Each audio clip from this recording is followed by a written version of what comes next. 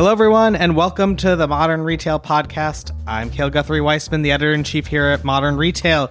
This week, I am super excited. We have Martin Murray. He is the co-founder and CEO of Waterdrop. It's a really fascinating startup that makes water taste good and sugar-free, if I'm not mistaken. They're taking the world by storm. They started in Vienna. Martin's in Vienna right now, but they've also expanded in the US over the last couple of years, with first starting with DTC, then doing a series of pop-ups, and now is doing a bunch of mass retail plays that I want to talk about. Martin will describe how it all works, but how are you doing, Martin? It's really great for you to be here.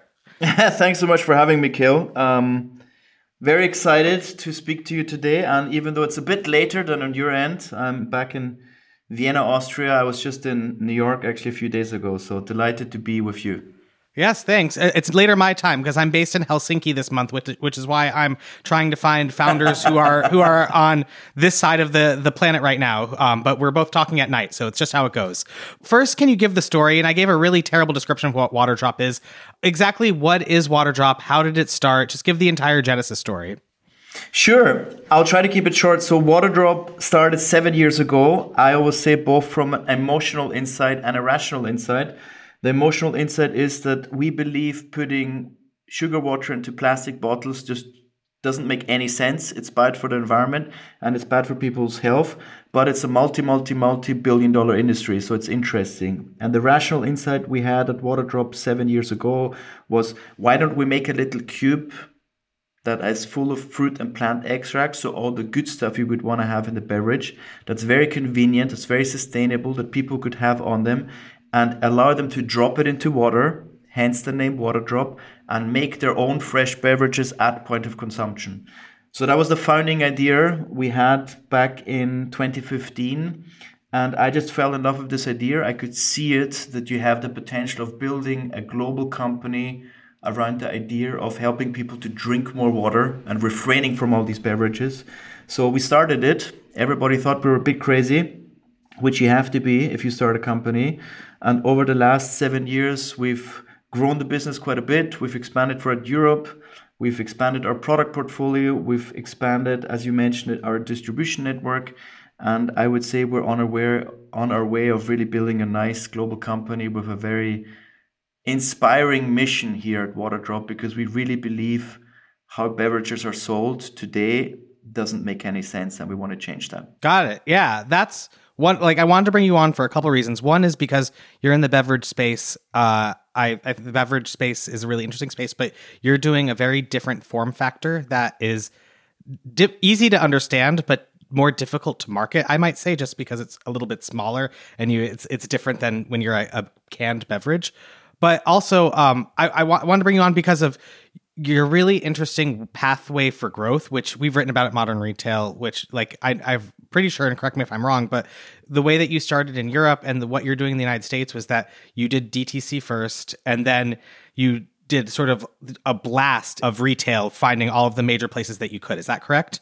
That's correct. I mean, one of the big advantages we have is because our product is so small, I mean, we call it a micro drink, we have pretty much unlimited potential for distribution. We're not bound to the conventional rules that beverages play after, right? So we're not necessarily only fighting for shelf space in similar categories. We have the potential of reaching our consumers through more creative and various ways. And as you said, D2C was the starting point for us 5-6 years ago, because it's very cheap, it's very scalable, and our product is perfect for e-commerce. So it weighs nothing, very easy to ship, low logistic costs, fantastic.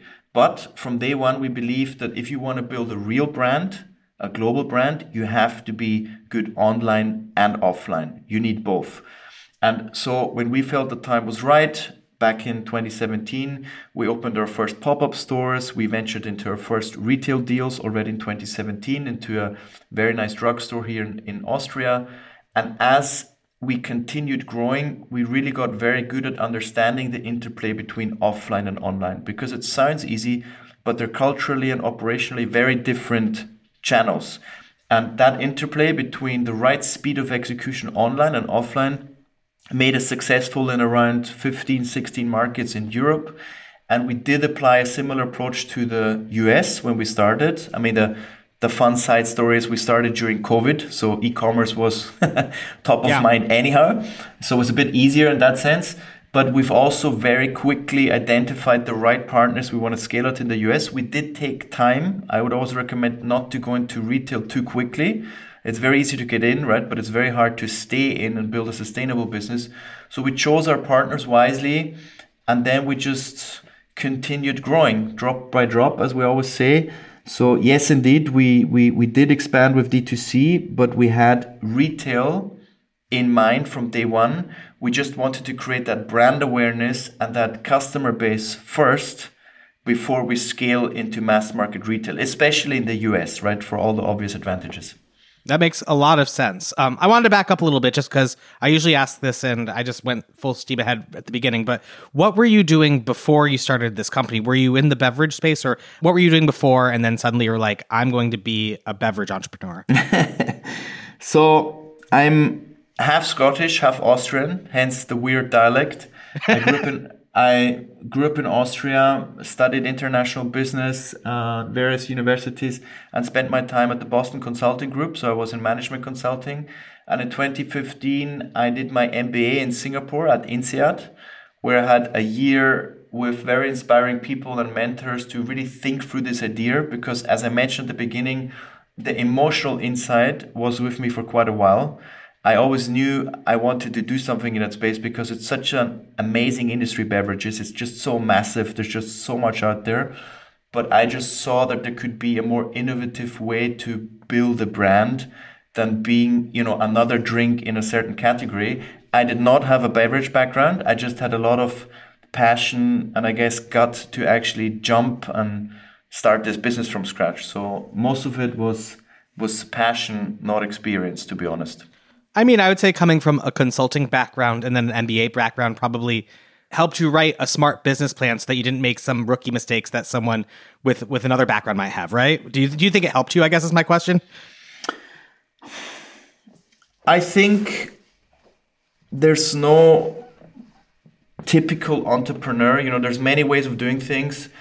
I think the art is to have the right balance between being very rational and diligent. You're correct. If you're in management consulting, you're very good, of course, of computing and making slides and telling stories. But people in rational backgrounds become too risk averse because the easiest thing in the world is to tell an entrepreneur why something will not work. And the smarter people get, typically the more ideas they come up with why something will not work. Smart people see risks. So you also need to balance that with, I would say, passion or naivety, almost intentional naivety. If you're not naive and if you don't have the capability to just, ignore all these naysayers, you would not start. Because literally when I started, of course, I had a nice business plan. Of course, I had a nice concept, but it took us almost 2 years from PowerPoint to actually having a physical first prototype. So it was a bit of a crazy journey because typically people tell you to start an MVP, minimal viable product, test that with your audience, get them excited. And if they're excited, you grow it from there, right? Start very lean. I had to do the opposite. So I had to develop the recipes, the form factor. We had to build dedicated machines with a lot of technology to then actually be able to make a cube. It's extremely hard to make one, hence we're the only one. And then also package it at scale. So only after 1.5 years, I had the opportunity to actually show it to people. So yes, the background helped, but you also have to be very intentional around where do you apply your analytical diligence, where maybe business people or consultants are good at, and when do you apply your passion and willingness to go the extra mile to make something happen that only you can see. Because if other people would see your business, they would do it, right? Only the entrepreneur has in mind where he wants to go. So it helped me, long story short, but it's not necessarily a prerequisite. Absolutely. Well, I wanted to dig deeper into this last part that you're talking about, because this is something that I always ask founders in your case when they're going to an area that they're passionate about, but might not have the proper connections. So how did you go about building out, the right manufacturing, all of that, so that you would have a product that works exactly as you saw? And how has the product, the Waterdrop today, differed from the Waterdrop that came out 7 years ago? The sequence of events was, my insight was I wanted to make a micro drink or a water drop for the obvious reasons that I explained. But I wanted it to be a cube, something that has never done before. And I wanted it to be full of plant and fruit extracts that has also never been done before. And what I did is virtually I flew around the world, more or less. I was in Singapore at that time, both in Asia and in Germany, mostly in Austria, to find R&D or manufacturing sites who could tell me how I could actually make this. And not being a technician often meant being in meetings with technicians and asking them very basic questions like, how would you make this? What's possible, what's not? And literally out of 20 meetings, 19 told me it's stupid and it doesn't work and we don't want to support you. But I got really smarter around the way, because if you ask people, why is it not possible 10 times in a row, very often the final answer is, yeah, because nobody's ever done it before, right? And so I had a lot of these meetings and I got very smart. And then I went to the partner I actually wanted to go. That partner didn't fully understand what I wanted to build, but they believed in the vision, they believed in me, and they said, okay, I'm going to give you an R&D budget to develop the recipe for you. That was the first step. And with that recipe in mind, I went to like more technical companies that were able to compress that recipe into a cube. And now that I had the chicken egg solved, that the recipe was there, the compression technology companies were willing to help me. And then I was able to persuade them that they would make it for free because, we're going to be big. And of course, like you said, I had a fancy business plan, so they believed it. And we actually overachieved it. One I showed them 7 years ago. And then the third industry was people that could actually package it. So I had to bring together 3 industries. I had to bring together people that could do the recipe in powder form. So making fruit and plant extracts is not easy, right? But the short version is you take a fruit and you take out all the water and sugar and then you have an extract. So 1% of the fruit. The rest is just water. Then you marinate that with a special recipe. You compress it into a cube. Making something flat is relatively easy. That's why tablets are flat and round. Making something as a cube is very hard. You need special machines, you need special coatings, etc. That was a different industry. And then the third industry was, okay, now you have the cube, how do you package it at scale? And I already had in mind scale not being thousands, but hundreds of millions. So we had to think about a way of building manufacturing sites that could fully automatically do that. And I started with a prototype. All 3 industries believed in me, also because I told each of the industries that everything was solved except for theirs. So everybody did their part. And then after 1.5 years, we had a prototype. To be honest, the prototype was really bad. Like it didn't dissolve, it didn't taste properly. You couldn't open the packaging, but it was a prototype. And we spent 1.5 years in technical R&D, working day and night, hearing 100 times a month why we would fail and why this thing doesn't work.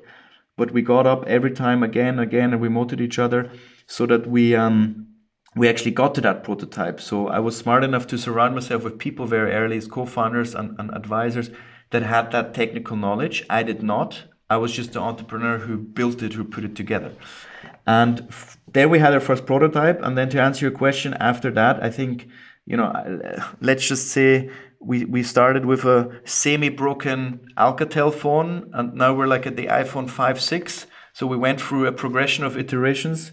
We know how to build the iPhone 10 Plus, but we're on a journey of continuously, making those improvements. So we started the company, we started the product, then we iterated onto the market, got a lot of feedback, and since then have been really changing based on what consumers are telling us. So it's been a journey, and I don't believe that journey ever stops, especially with a consumable product. There's always something to improve.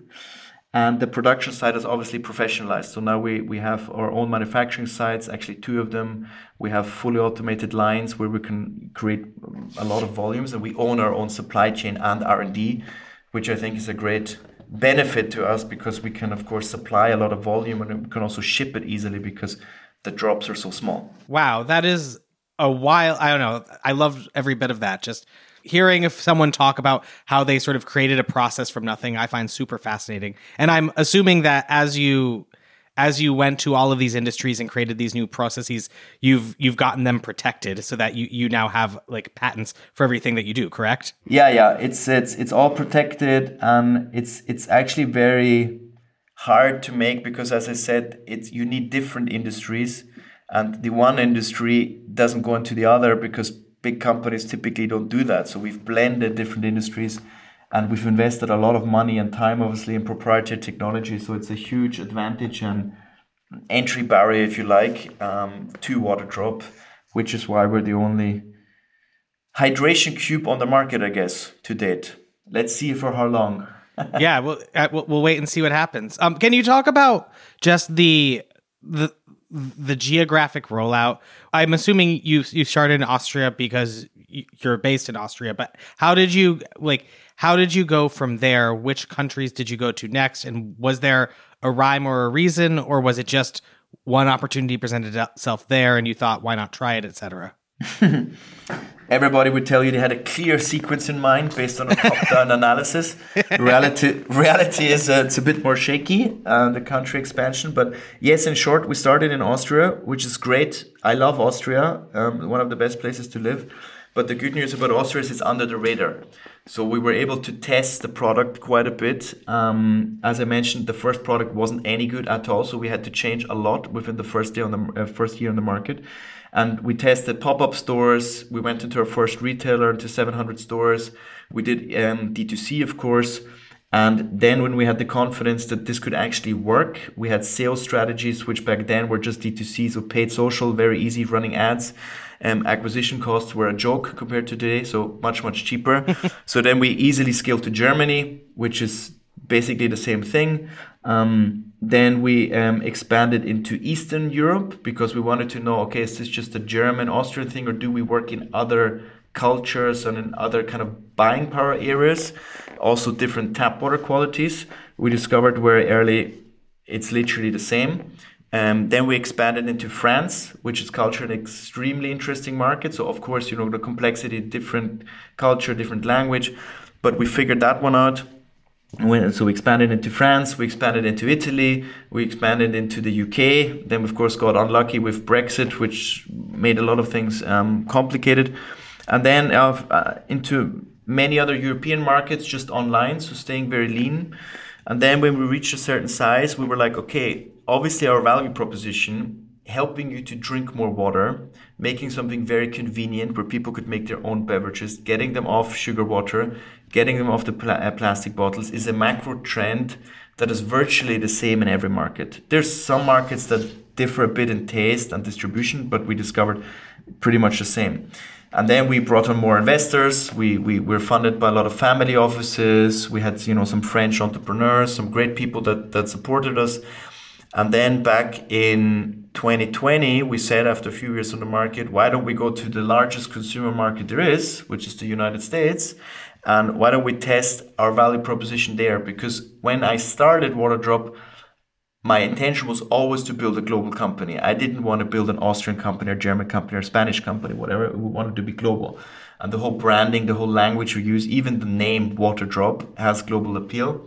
And we were confident we could scale D2C. So we tested running ads in the US, which worked very well. I mean, the US is a bit different than Europe. I can elaborate on those differences. So we went into the US, have been I would say testing the market very successfully now for the last 2 years. And at the same time, we also ran experiments in other markets. Like we started Singapore. In 2021, Temasek, the state government fund of Singapore, invested into the business.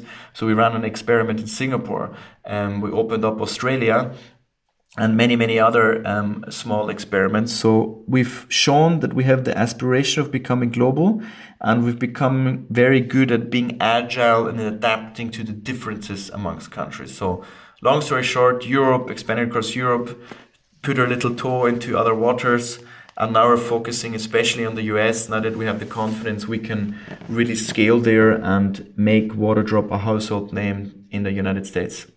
Got it. How many people does it take on your team, or do you need to add people to your team when you're going to a new geography? Like you said, you have a model that's, I don't want to say plug and play, but it generally works from geography to geography. But at the same time, you need someone who knows what the right distribution, what the right retail stores are. Like, to go to, France, you would need someone who has the right ins at Monoprix, for instance, or something like that. So like, how did you go about doing that? Or was it just that you yourself and your team of 5 people would learn about each geography and go there? Or would you bring people on as you expanded? That's a great question. Trying to be simplistic, and a lot of people will not agree to this, most countries are much more similar than they think they are. If you speak to an individual country, they're all going to say, you don't understand, my country is different, things here are different, this is different, you don't understand, you have to adapt. The reality is there's a lot of similarities, and you can go very deep into countries, but if you stay high level, and that's one of the advantages we have of having an enormous TAM, so total addressable market. Hydration is just huge. It starts at 4-year-olds, goes to 110-year-olds. You can establish a brand very easily by not adapting too much. So long story short, it's very easy for us to open a market. You literally just have to translate your website. Facebook, Google, TikTok is literally the same in all markets. And you get feedback. You see what the acquisition costs are. You see what people get, what they don't get. You adapt the website. You play around with that. You optimize your conversion rates, your visuals. But it's very easy. Supply chain part is also very scalable. Tech and e-commerce supply chain will probably not agree, but it's relatively easy. And then once you get excited about a market and you're like, wow, it works the same way you had expected, then you start doing offline. Then you open a pop-up store. Then you have first discussions with buyers or with distribution partners. And then you potentially look into marketplaces in that country. And then you go either very, very deep and hire a local team, hire a local general manager and give them a budget and say, please build this market. Or you stay very centralized, which we did, because at the beginning, a startup has no budget, so you have to stay very lean, and you do everything centrally, and you just run your ads and your supply chain, your tech from one spot. The big advantage you have in being a European is that you're very good managing complexity. In the States, the big advantage is one massive market, it's one language. The States would disagree, but it's relatively similar culturally and language-wise. In Europe, every 100 kilometers is a different VAT system, it's a different legal, it's a different regulatory, it's a different language, and all that adds complexity because you need somebody who can answer a customer in that language, you have to translate the ads in that language, you have to write the emails in that language, and you often have to adapt the content to that country because it's culturally a bit different. So that's kind of the story. So we have 4 sales channels. D2C was for a long time the biggest. Our own retail, we operate 40 own stores, give us a lot of data and brand awareness. We love operating our own stores. We've started marketplaces like Amazon and others. And we now, for the last, I'd say 2 years, are really focusing heavily on scaling B2B or third-party retail. So how do you perform on a display on a shelf? What does the packaging have to look like? What are the right accounts? What's the right speed of execution? Too fast is bad, too slow is bad. So all these models then depend a bit on the market. So I wouldn't say it's a cookie cutter, that would be over sophisticated, but our systems are relatively replicable, and the macro trends, the consumption behavior is very similar, to be honest. There's differences, but on a grand scheme, it's quite similar. We have global mass market appeal. You mentioned a couple of questions ago that the US, Europe was relatively similar. The US, at least in terms of convincing people to buy it, I think is what you're saying, was different, or it was just a different cultural shift. Is that what you were saying? I guess my question is, what made the US a bigger beast in general, and what were some of the lessons you learned from the US consumer compared to the other ones you had been in? So objectively, a few things. So if you look at it objectively, there's very few European innovations that make it in the US. Typically, the innovations come from the United States and then become global. That is many regions. Local startups can get much, much larger. There's more funding, and it's just easier to scale for many reasons if you have the funding. The US is different because it's just so enormous. So within the US, there's several countries, as you know. It is technically very different, but you can operate it out of one Shopify store, and it's literally an English store. So that's different. What's very different is the level of competitiveness. the level of noise in the US is just so much higher because there's so many other brands and so many other companies out there. There's just more marketing, more noise. It's much harder to stand out. That then leads to the other fact, which is that media prices are higher, so the acquisition costs are much higher, and also the companies pitching at retailers every day is also much higher. So just the general tension level of competitiveness is higher.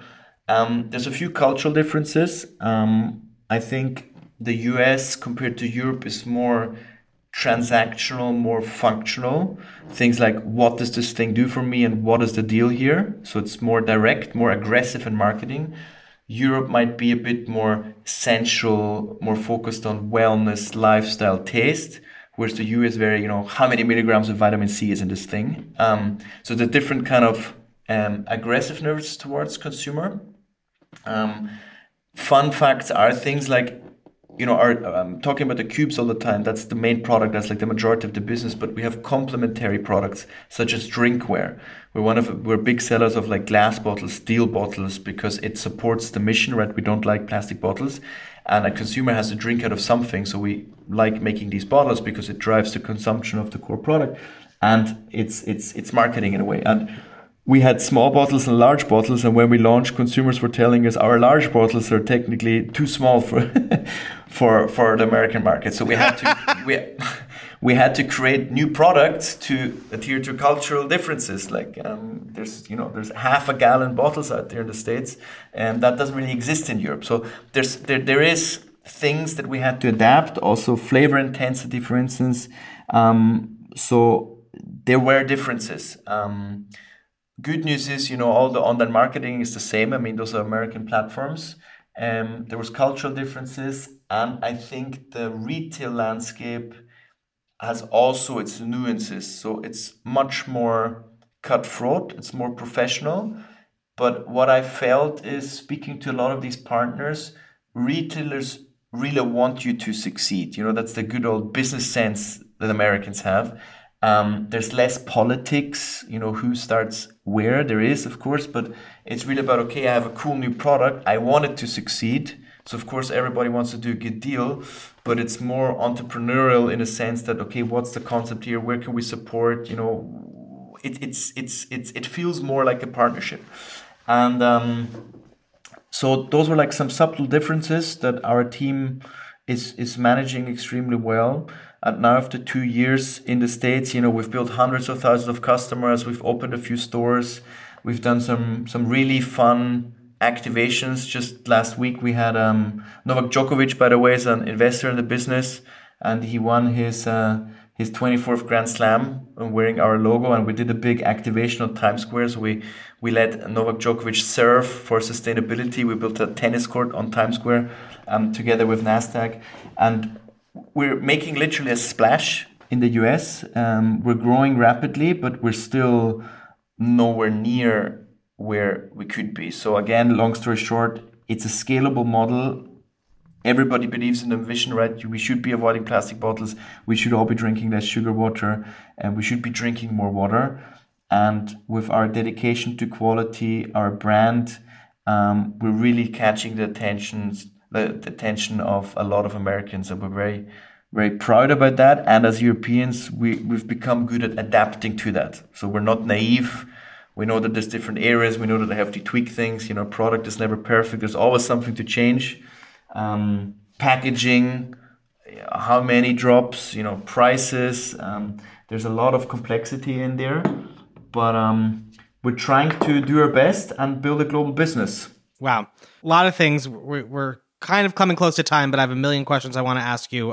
I guess one is, you mentioned this a couple of times, so I want you to go a little bit deeper, is the product expansion. You have the water bottles. You mentioned that a lot of it is more about marketing and aligning with the company ethos. Do you sell these water bottles in the retail locations? Are they only available online? How important is that to the core of the business, or are they just sort of a supplementary thing so that people can can show off Waterdrop in a different way than just putting it in their own glass? So in short, they're supplemental. It's not the core business. We do sell them in retail. Like for instance, we sell them. We have glass bottles and steel bottles at Walmart at the moment, in 2,000 locations. But the core product are the drops. So really, the great taste of fruit and plant extracts, having vitamins, having no sugar, making your own delicious drinks at point of consumption. Micro drinks, that's by far the largest category. We also expanded into two other categories. We expanded into micro light, so a more functional product with electrolytes for, I'd say, average athletes. Not Novak Djokovic. He needs a lot more minerals playing 5-hour tennis matches. But everybody interested in normal tennis, in golf, in jogging, we have a perfect electrolyte product. And we also have a micro energy line, so natural caffeine, which is kind of an energy drink replacement or a coffee replacement. And all these products are delicious. They have no sugar, but they have in common that they help you to drink more water. Because anytime you use a water drop, you're putting it into a big glass or big bottle of water, and you're chugging that. And that, in addition, has a great benefit to you, because everybody who knows that drinking your 2-3 liters of water a day is just a very, very good idea, because you have more energy, you lose weight, your skin improves. It's just per se one of the healthiest thing. That's why all of our products add that value to consumers, but there's different angles. As you make these further inroads in retail in all these different countries, what is the role of e-commerce? Like, do you have a percentage in mind for what you want your DTC sales to be? Or would you be okay if 99% of your sales were from your, major distribution to major retail stores? So we'll always be omni-channel. The channel shift will very strongly go towards retail. So I don't want to give you specific example percentages, but it's the biggest channel, or more than 50% will be third-party retail. That's just when brands get very large, that's the shift. However, our e-commerce will always exist, because it allows us to test products very quickly and find out, does this work, does it not work? Because what you want to do as a brand is, of course, have best sellers that you give to the third-party retailers, but you also want to be long tail in your product range, so that consumers that are fans, that want to try different things or browse around the store, have the ability to shop more than like the top 4 selling SKUs.